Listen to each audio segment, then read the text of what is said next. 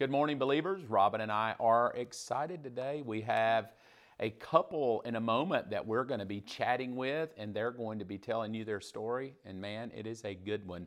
It always inspires me to hear it. So I grabbed them and I said, hey, would you please just come and share your story with everybody that's going to be tuning in today. So thank you so much. That'll be happening in a little while.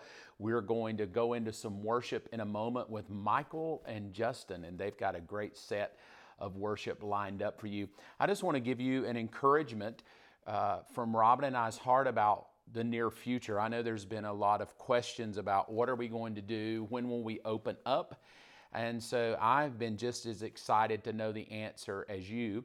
And every day on my prayer walk, I'm just doing Revelation chapter 2 and 3, which is Holy Spirit, speak to me, because I believe when He does, we overcome. So I know there's a lot of options at hand. Right now, the staff and the elders of the church, we're praying over several options for us to come back and begin to gather on a weekly basis on Sunday and worship. And as God confirms that to us, we will pass it on to you, and we're just as excited to get back together in fellowship and see all of you as I hope you are.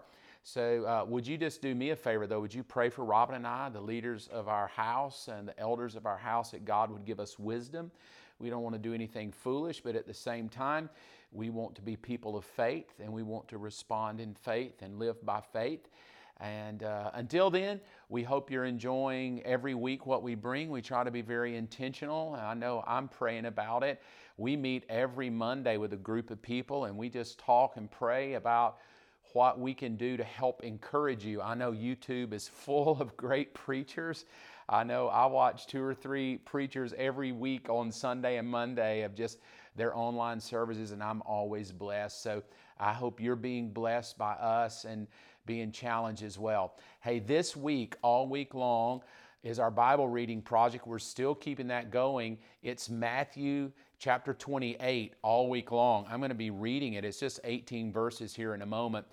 But we want you to jump right in with Matthew chapter 28 all week long. I'm not really sure what the governor is going to do, but I hear they're going to be lifting some of the guidelines and some of the quarantine protocols. So if so, maybe grab some friends and get together with them, read the Bible together, and you can kind of start building community that way. I know it's a great thing. Hey, I love you. I want to not take too much time because we just have a wonderful couple, and I know you're going to be blessed, and I don't want to take all their time away. So let's just jump right into it. And Matthew chapter 28, it is 18 verses long. My opinion of the chapter is it is probably one of the most pivotal transitional chapters of what faith is really like. And it's leading our church into where I believe God wants to take us when we come back home, and I'll share it with you as I read. Let's jump right in. I'm doing New Living Translation, Matthew chapter 28. Let's just jump right in, read it together. Hope you get your kids, your family around, and let's just go through it together. Here we go. Verse 1. Early on Sunday morning, as a new day was dawning, Mary Magdalene and the other Mary went out to visit the tomb. Suddenly there was a great earthquake, for an angel of the Lord came down from heaven, rolled aside the stone, and sat on it. His face shone like lightning, and his clothing was as white as snow. The guards shook with fear when they saw him, and they fell into a dead faint. Then the angel spoke to the women. "Don't be afraid," he said. "I know you're looking for Jesus who was crucified. He isn't here. He's risen from the dead, just as he said would happen. Come, see where his body was lying, and now go quickly and tell his disciples that he has risen from the dead, and he's going ahead of you to Galilee. You'll see him there. Remember what I've told you." The women ran quickly from the tomb.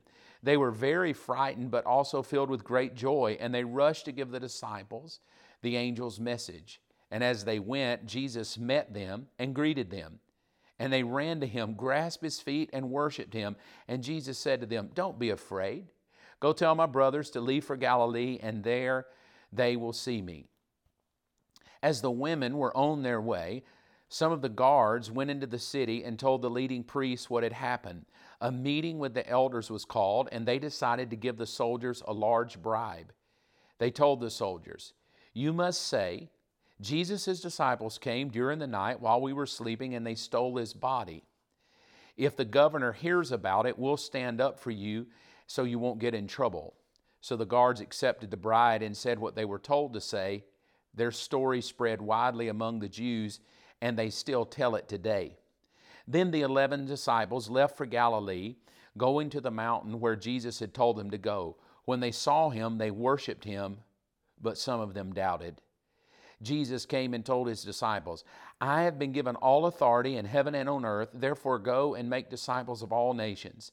Teach these new disciples to obey the commands I have given you, and be sure of this, I am with you always, even to the end of the age."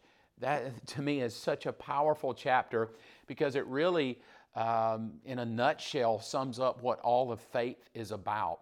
I want to, just challenge you with this that I've been doing every single week because it's so heavy on my heart during this time as I'm just reflecting on the end chapters of the Bible. Again, we're reading Matthew 28 all week, so every day this week, jump in and read it. But the thing that keeps sticking out to me over and over is that these people who followed him so diligently and saw all the miracles just continually doubt. I mean, they just... it's shocking. I'll just put it that way. What you read in the Bible, and then you really get down to the nitty gritty. They're humans just like us. But I've been trying every week to give you very practical things that show the reality of Jesus Christ. I don't know anybody personally that's ever seen him that I know, but I know tons of people that have been changed by his power. I have multiple testimonies myself personally. I know Robin and I as a couple just have a myriad of stories that show us the reality of God. You heard Robin's story last week, and if you didn't, I would encourage you to go to the YouTube page that we have at the church and rewatch that from last week. It was so good. I get inspired every time she tells it about her upbringing with her dads and the things that was going on, but how she brought the reality of Jesus into her life personally, how her mom did it, her dad.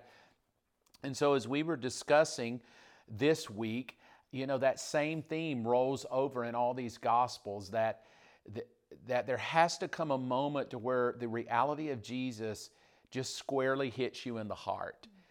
And as we read this chapter, I want you to look at two things that I believe are critical to the end verse, because the end verse says this: the real goal of faith is go teach people. So many times we use our faith for just us, like Jesus heal my migraine, Jesus fix my car, Jesus help my children, Jesus help me in school, Jesus bless my dog. There's nothing wrong with that, but that's not the goal of faith. In this chapter, the goal of faith is Jesus brings his reality down, and the root of the reality of Jesus is that you're supposed to teach other people. So this may sting a bit, but I'll ask it anyway because I ask it of myself. Are you teaching someone else about Jesus?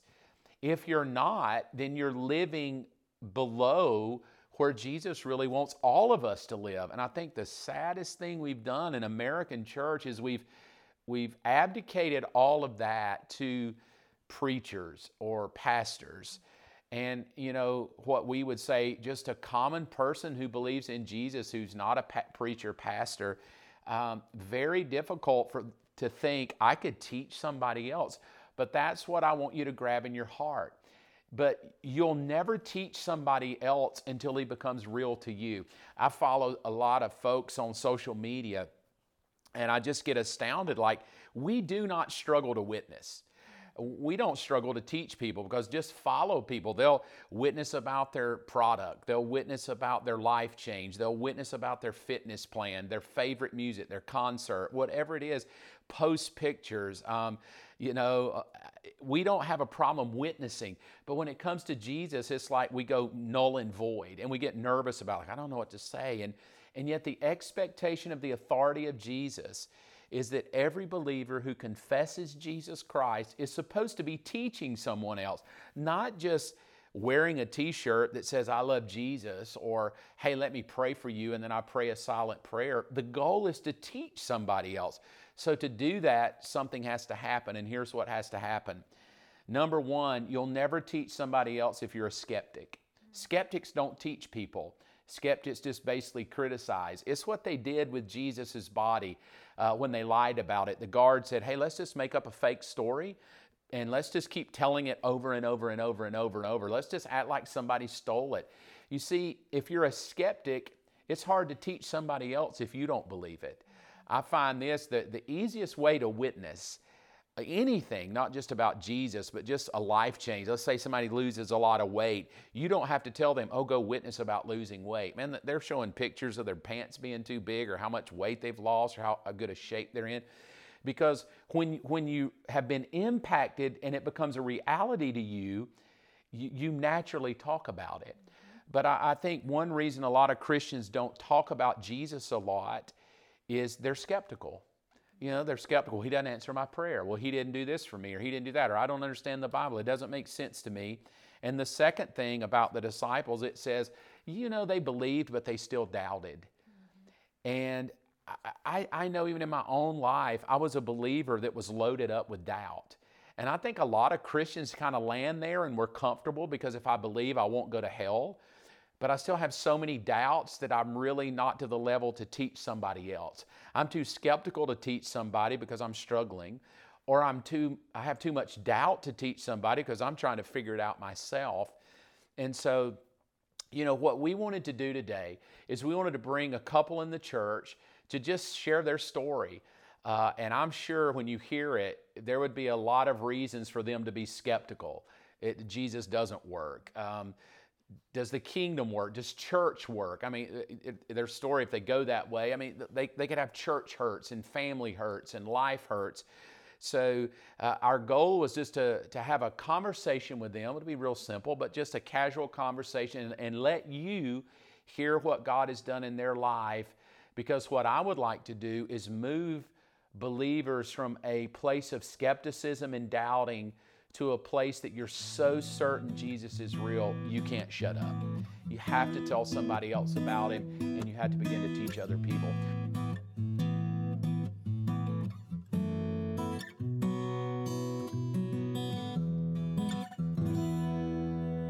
Man, welcome back. That was incredible worship. We hope you enjoyed it. I always do. Just love sitting there on Sunday morning and even Monday, Tuesday, Wednesday. I go back and just listen to them and let them play in my office, and so great. I love Justin and Michael and Olivia just leading us, and I shout a thanks to them here publicly to everybody. Well, we have wonderful people. I'd like to call them guests, but they're like my own kids. Matt and Nessa Goss. Woo! Give it up. She calls me Peepaw, which is great. One day I'll probably be a granddad. You never know, but she works here at the church, so a lot of you probably are much more familiar with Nessa because she's out front. She's checking in your baby. She's making sure B-Kids is up and running, and you do a great job, by the way. Thank you so much for being here. They came to Believers Church several years ago, and Matt is always behind the scenes making everything click. So thank you, Matt, for all your hard work. Doing all the sound productions on Sunday for us. I know you're doing all the editing for Believers Kids. Man, you guys are doing a great job with the videos. Y'all are killing it. If you get famous, remember me and Robin when you come into your Hollywood Walk of Fame. But Robin and I were chatting about the reality of Jesus. And I thought, what better people to bring on and just let them tell their story. Let Matt share with you his story about the reality of Jesus in his life. It is an incredible story when you hear it. So I just grabbed him and said, hey, would you come on? Would you tell it? Because when you hear it, you will probably think he should be a skeptic. He should probably have a lot of doubts. But man, I love both of you. Y'all are so passionate about Jesus. It inspires me. Y'all are infectious for Jesus. And I'm just kind of partially glad and proud that Jesus saw fit to send y'all here because it is a great blessing to have you. So let's just jump right in.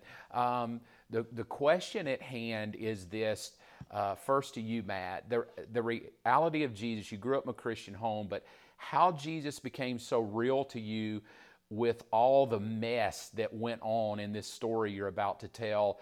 And then we'll just kind of jump right into you two as a couple and kind of hear how do you practically in today, in 2020, make Jesus a reality together? as a husband and wife. So let's just jump right in. Start with your story. Man, take your time. Tell any side of it you want to tell, because I think people need to hear it, because what I would like them to take away is you probably have a great reason to be a skeptic, and yet you have such passion for Jesus. It inspires me, and I know it's going to inspire other people. So just jump right in, man. Tell us kind of the beginning of it and wrap it up for us. Yeah, so like you said, I grew up in church. Had a great family, a great Christian family. Serve in church, still serving at the same church since before I was born. My parents were awesome. My dad's father was a pastor, so he was a PK, and kind of grew up in that environment. And so I grew up in church. My dad did audio as well, just like I do. And from him doing that, I'm there early and leave late. Most of the time, last person just there. like you do now. Just like I do now, yeah. So obviously that means that I would become friends with people who are also there all the time, because I was around this time that the story takes place is kind of like later middle school. So I became really good friends with the youth pastor's son.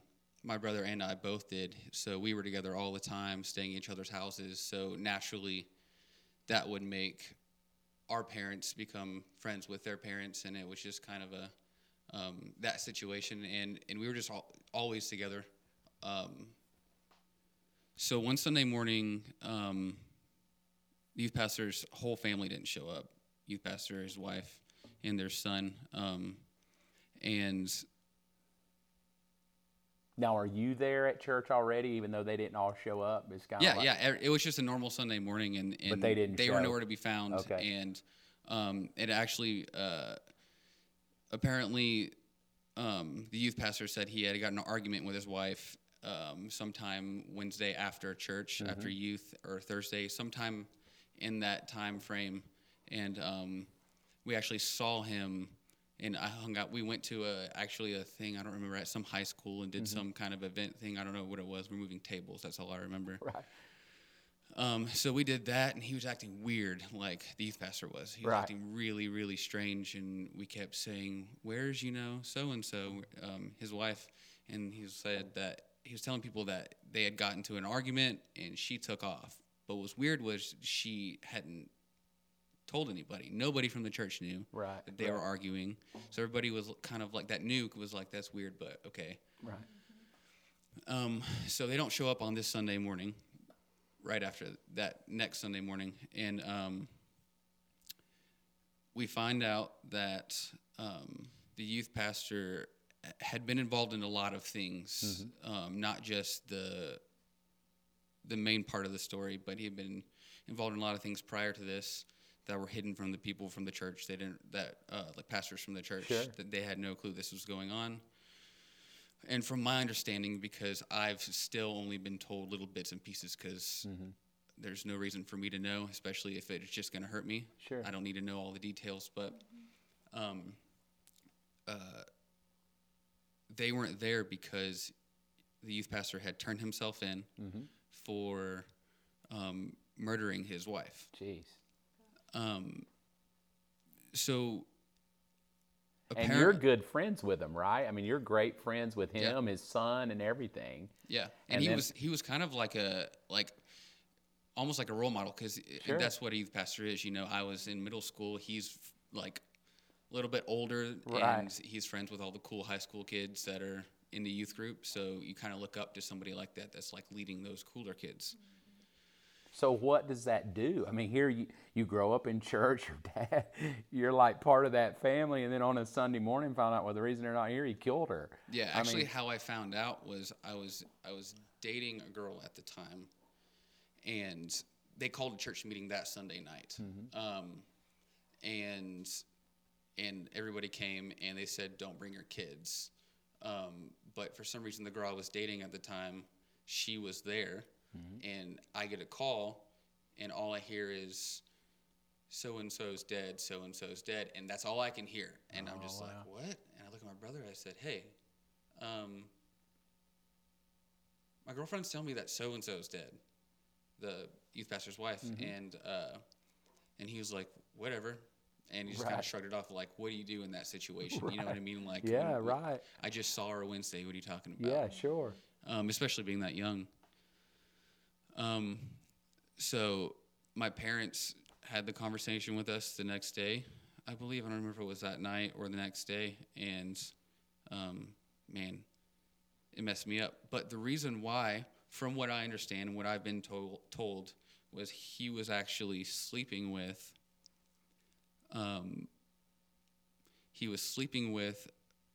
girl that was in the youth group that was way underage. Sure. And his wife, knowing some of what he was doing behind the scenes and kind of trying to, I guess, shovel over it and kind of like hide what was going on, that was the last straw. Like, she found that out. Apparently, that was the issue. Oh, sure. From what I understand, and that's the reason why what took place. So he turns himself in, and from there, I just kind of in shock for like 2 weeks. Sure. And just kind of like, what just happened? Sure. Like, were you still seeing his son? I mean, were y'all still talking, or was it just like little bits? Okay. You know, because little pieces. But he actually moved away because he had to go live with family. Right. And probably a couple hours away. Wow. So I lost a friend too, a really, really good friend that I hung out with all the time. So from that, it kind of sent me into this, like, even if God's real, and even if everything that I grew up knowing is so, I don't want anything to do with it. I don't care about God. Even if he's 100% real, I want to go the opposite way. Because how could he let that happen in his church? How could he let that happen in blaming God for the sin of the world? You know what I mean? Sure. And who else wouldn't do that in middle school? Right, yeah. You know? So what did you do? I mean, you talk about I ran from that, the opposite. What started happening? So I don't think it happened like instantly, but I just started just saying, I don't care about this, but I did play the fake Christian card all the way through. And it just kept getting darker and darker, and I got into literally anything I can think of was opposite. So I got like interested in like satanic type stuff, like satanic Bible, stuff like that, all kinds of just kind of like diving in, made friends that did the exact same thing and were in the same mindset as that, started diving into drugs and kept going deeper and deeper and got to the point. Now, this is like, how deep into drugs did you go? Pretty deep. Like anything I could get my hands on, right? Yeah, I was gonna do. Wow. Essentially, did your parents know? I mean, I was. Okay, so you're faking it. You know. Yeah, I came to church high all the time. Really? Yeah. Bless your heart. Well, who wouldn't, right? I mean, after a story like that, I mean, how crazy is that, right? Just everything you believe, everything you've been told, everything you trust to be true. Like you said, a mentor, right? Somebody that you highly esteem, and then all of a sudden the carpet's ripped out. And, you know, I think that's what people miss, is that mentors hold a high place of God in your life, even though, you know, we don't categorize them as God, but when they do fall, it sends a dark hole. I mean, even in my own life, when I had my meltdown, I mean, it causes a dark hole. So let's go there for a minute. Let's go to that dark hole you're in. You're kind of playing the fake card, you know, showing up high to church, hurt, mad at God, blaming God, but still in the Christian scene, still going to church. Your parents are still going to church. So at that point, what starts shifting in you that brings you, I would just say, back full circle? Like, dude, I am so now passionate about God. Yeah, that was a crazy story. And yeah, I have a lot of reasons to be skeptical. But, so take me to that but. What happened to this guy that's doing as much drugs as he can do, skeptical and doubting? What happened? So it actually happened. I knew I had to go to a youth event because I was still going to church because my parents went to church. You're how old at this time? Kind of like between 8th and ninth grade. Okay. It's kind of like a blur. There's a lot going on at the time. This is not the only situation that happened. So there's some other stuff. Yeah. So around that time, and I was told that I needed to go to this thing, and there was this guest speaker. He was going to be there, and I was like, cool. So went to it. Prior to that, I had some friends who were like, hey, let's do this stuff. Let's take these pills. Mm-hmm. And then I was like, well, I don't know if you should take that much. And they were like, oh, no, dude, you'll be fine. You do this stuff all the time. I was like, you sure? And they're like, yeah.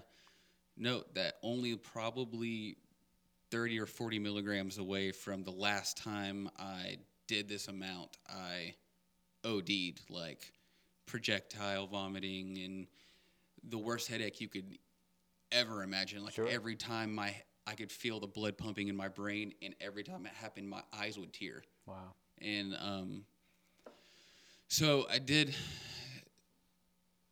the drugs, went to the youth event, did not care about anything that was going on there whatsoever. Didn't pay attention to anything he said in the sermon, didn't do anything. And I'm freaking out because they were uppers, so I was ready to go. Right. I did not want to sit down for an hour and listen to some dude talk about Jesus who I didn't care about at all. So at the end of his sermon, he just says, all right, if you are ready to give your life to Christ, and come up here and give your life to Christ, raise your hand. So all I heard was, get up, raise your hand. So I raised my hand, and I'm like, I'll go up there to get out of this stupid seat. And so I did. I got up. And as I'm walking there, I didn't know what it was at the time, but obviously now I understand it's the Holy Spirit just kind of like touched me, like, boom, I felt it. And then that led me to... It's kind of like the heart tug, and it led me to just say, as I was walking up there, God, if you're real, if you love me, show me. That's all I want to know. Nothing more than that. Just like, I'm all hopped up on drugs. I don't care if you're real, just show me. That's it. So awesome. So as I'm walking up, I walk up to the front. There was these carpets at the front of where the altar was. And when I stepped on the carpet, I just felt like an overwhelming peace just come over my body. And then I just remember looking at my hands where I was like, kind of like had the jitters. Mm-hmm. And I just remember looking at them and then seeing peace in my hands. And I remember because what I took usually gives you this like kind of like tight, excited, like energy feeling in your chest. Mm-hmm. And you're just ready to go. That kind of like started to go away. And then it just eventually just bottled all the way down, and I just broke down and fell apart and cried, and I was just like, he has to be real. Wow. And like that peace, like there's just nothing that, and just diving in the darkness, like when you get that peace, you're like, whoa. Yeah. And it just hit me like a ton of bricks. And then right after that, just went full into repentance mode, full into this is what I've done. Went to my parents and said, hey, I've been doing this, I've been doing this, I've been doing this, been doing this. I've messed up this way. I've been doing this with these people. I've been sneaking out all the time, doing all these drugs, partying, smoking weed, doing all these things.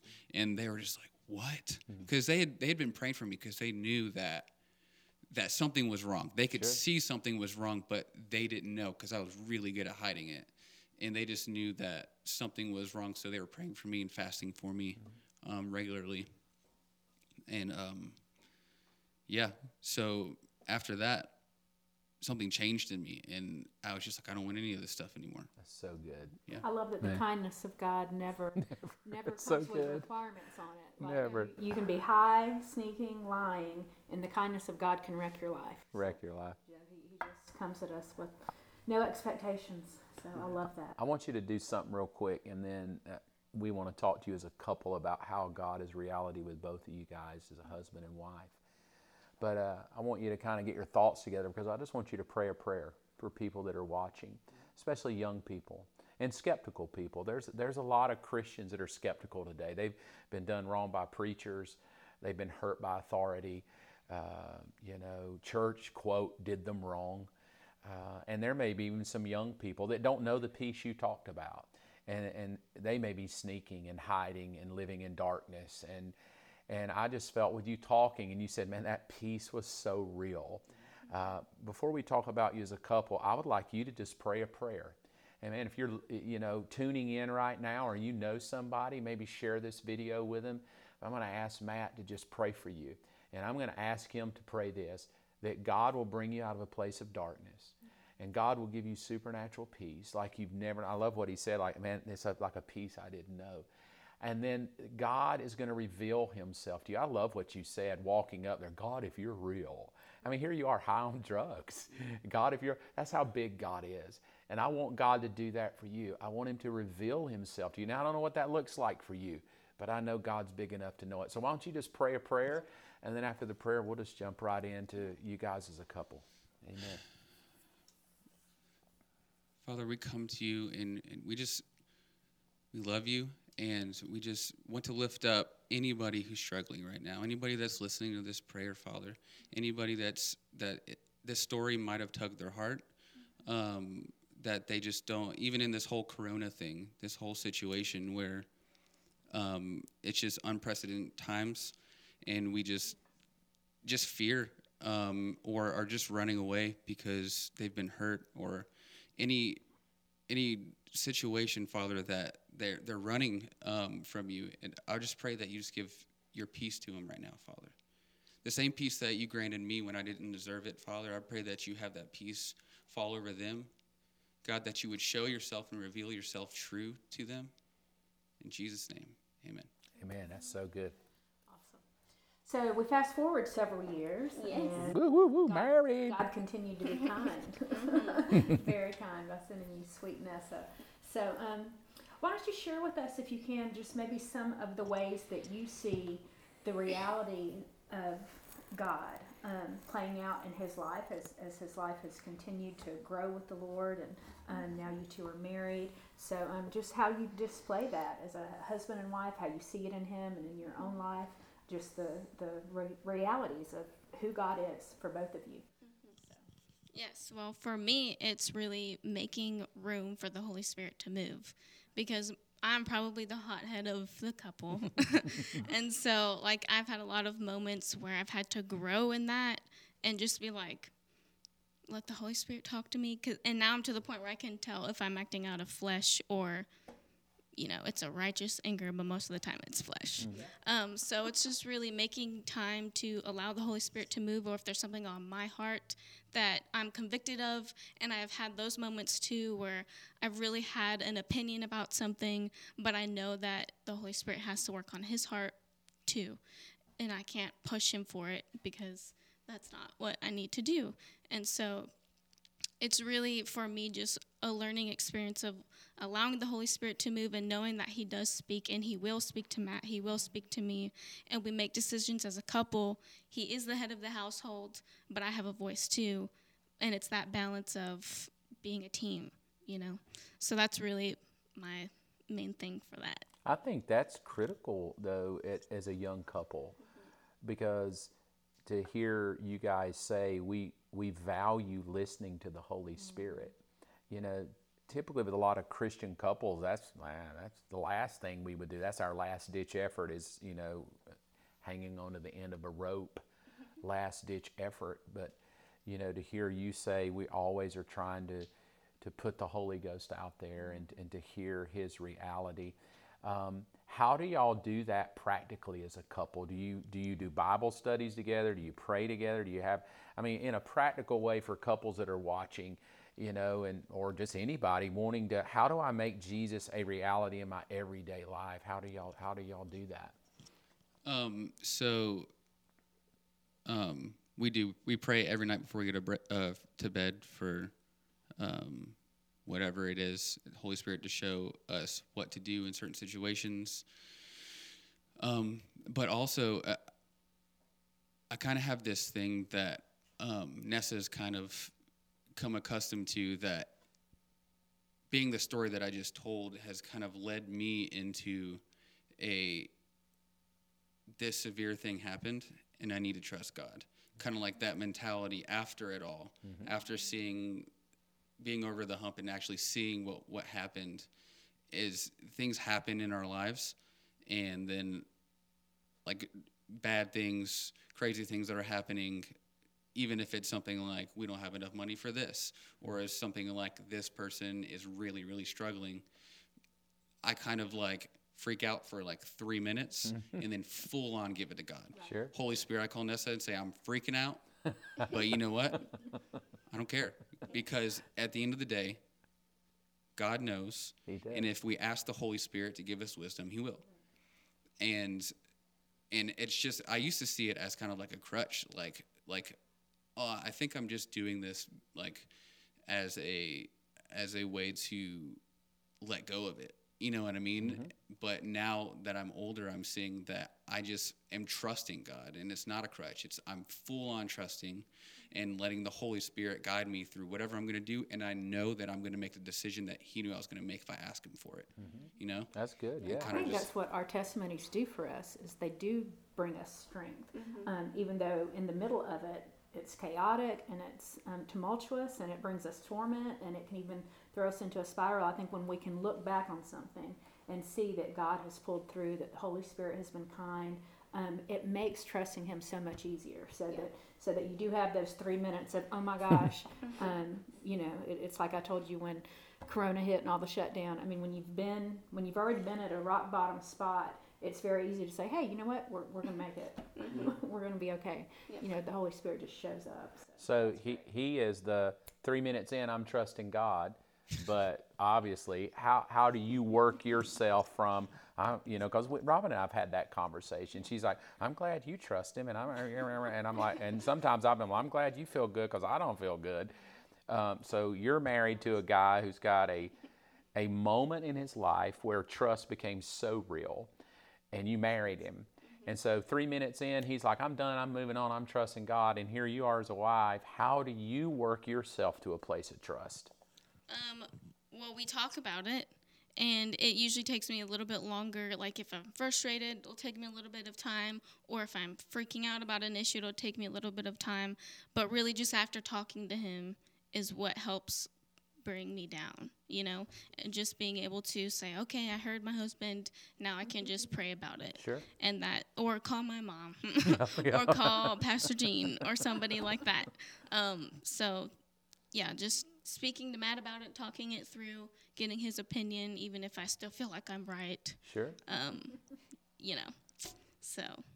I think with me and you, and I think, you can even talk to this, that there have been times in our home when we're struggling or kid issues where one of us has strong faith and the other one is like sitting in a tub crying, kind of like, and that's such an easy way for the devil to come in and make one feel kind of righteous, almighty, and make the other one feel so lowly and guilty. So how would you help, or maybe you personally, how do you get yourself from out of the funk to trust God when everything in you's like, it's not going to work? Well, I think one of the first things is to understand that in marriage, even though it's easy to get frustrated if one of you are feeling a little differently or feeling overwhelmed and the other one is the 3-minute person, we're going to be okay, is I think we've learned to value fighting together instead of against each other. Mm-hmm. To really know that it's an enemy that we're fighting, whether that's fear or panic or grief or whatever that might be, and to really be patient with whichever one of us are falling out. He did say in the tub crying, which is normally me. Oh, man. I don't sit in the tub and cry, but hey. I think that it helps to understand that God has given you what the Bible really actually calls a helpmate, and I don't know that we think of marriage like that anymore, but you're really supposed to be a benefit to one another. And I think when you learn to lean in and rely on one another, it makes life so much easier, that journey. And it does kind of bring a settling and just a peace, I think, when you can be that for one another. Mm-hmm. So I've just learned to in those moments to calm myself and still myself and to listen to the Holy Spirit and to remind myself that you are my gift when it comes to those moments that I would want to be shaky or the enemy would want to cause me to lose it. So I know your story too, but where in your life, you grew up in church, your dad, his situation, just in a brief moment, where in your personal walk because you two are very passionate about Jesus. I mean, your personality for Jesus is just always so gung-ho and bubbly. And I think you're honest with your fears and anxieties, because you'll talk to me some and Robin. And, I think that's normal when you're growing in faith. But can you pinpoint a time in your personal life where, you grew up in church, so I'm sure you got multiple stories of you could have been skeptic or doubtful.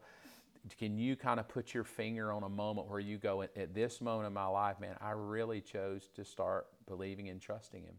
Yeah, I can. It was actually when I chose to come down to Georgia for ministry school. And that was when? What year? That was 2013. Okay.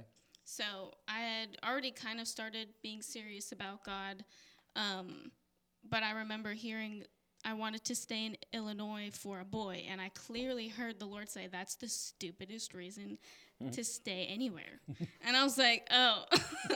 And so I guess I'm going to Georgia. And what proved God real to me is because I wasn't even accepted at the school yet. I didn't have any place to live. And Pastor Jonathan Jensen was like, it doesn't matter. Come on down. You'll be accepted.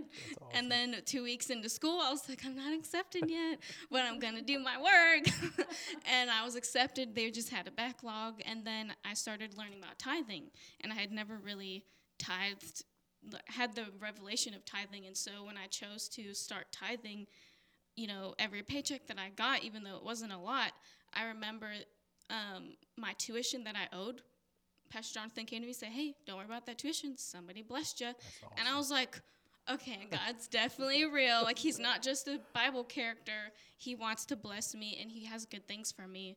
And then I met Matt, and everything has just been good since then. That is awesome. The reason you left Illinois is Matt was praying. Exactly. It's like, Lord, I need a woman. From Illinois she came. I love it. Man, your story inspires me. And it's so, you ought to take them to Mexican because it's so deep and rich. Just the reality, of, I think Robin and I, everybody's got a story, right? But I think the beauty that always inspires, because you've told it a lot of times when we're sitting around pizza, you kind of have a lot of time to tell all the story and the humorous sides as well as the tragic sides. And, your passion for Jesus inspires me at 55 years old, just, of wanting that kind of non-skeptical faith.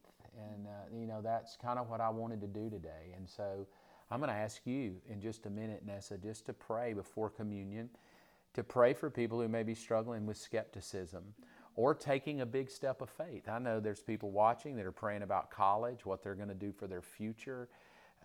Nervous, can God do it? Will He come through? And I want you to bless them in a minute. And because I think it's important, I'll just, from my heart to you, the whole thing that I felt in my heart praying for us today is the two words, skepticism and doubting. And how many people are Christians but have a root of skepticism and a root of doubting, and they never really see the reality of God. I think you just said it, He's more than a Bible character, right? But when you're skeptical and when you doubt, you never can go to that ending, two verses 18 through 20. You never can get there to understand the authority of Jesus when He touched you walking up to an altar high. And He says, all authority has been given unto me. And you saw it in that moment. He's like, I have the authority, Matt. There's peace. And didn't even deserve peace, but He brings you the peace. And man, to get to that place of all authority so I can go teach other people, the only way that's possible is you have to quit being a skeptic and you have to quit being a doubter and you have to go all in for God. And I believe that's where the Lord is taking our church at Believers. I even said this to Robin not long ago, man, when we gather back, and I told God this on my prayer walk today, I was like, God, I want to go all in. I feel like sometimes I still hold back. I want to go all in every way, in my giving, in my Bible reading. God, I want to be all in for You. So I don't know what's holding all in back for you. Maybe it's hurt, skepticism, doubt, fear, anxiety. You mentioned like coronavirus. But I don't want you to tune out until you settle it. That there needs to be no more anxiety. I'm going to ask Nessa just to bless you. If you're anxious, nervous, fearful about your future, skeptical, doubting, I'm just going to ask her to pray a prayer of blessing. And at the very end, we're going to take communion together. So I want you to go ahead and get your elements together, because at the end of her prayer, we're going to bless these elements, and we're going to put our faith with your faith that God is going to work in your home, in your hearts, in your marriages, in your finances, whatever He is. And you're going to come out, man, all in faith for Jesus. So why don't you just bless, man, speak a blessing, pray a blessing, whatever the Holy Ghost puts in your heart for those that are watching, and let's believe that God will increase their faith. Amen. Dear Lord, we thank you for this time that we get to come together and just share our stories and encourage one another. We pray that this time blesses the people watching, and I lift up the ones specifically that are struggling with worrying and anxiety and don't have peace, and they're doubting, or they're just very skeptical. God, during this time, I pray that you just wash them over with peace, with your love, become real in their lives, real in their homes, begin to plant seeds in their hearts, Jesus. We thank you for your sacrifice on the cross. May we never forget that, Lord. And we just ultimately thank you, God, for being so gracious to us in our darkest moments, that you still reach out to us a hand, and we just have to reach back. So we lift up your name, bless this communion, bless the households watching, and we thank you. Amen, amen. We want you to get your communion elements with us. We're just going to end taking communion. We want you to reach out to God, man. Put your faith in the Lord. We bless you. Have a great week. Matthew chapter 28. Let's jump in together. Let's be reading it. Bible Reading Project. We'll put a little link at the bottom right now. You can go to the Bible Reading Project on Instagram or our website. Follow along with us all week. Matthew chapter 28. We can't wait to see you next week. We bless you and we love you. Thank you so much for joining us on the Believers Church podcast. If you would like more information about Believers Church, you can visit mybelieverschurch.com. If there's anything that you need prayer for, please email us at amen@mybelieverschurch.com. Thanks again for listening, and we will see you next week for a brand new message.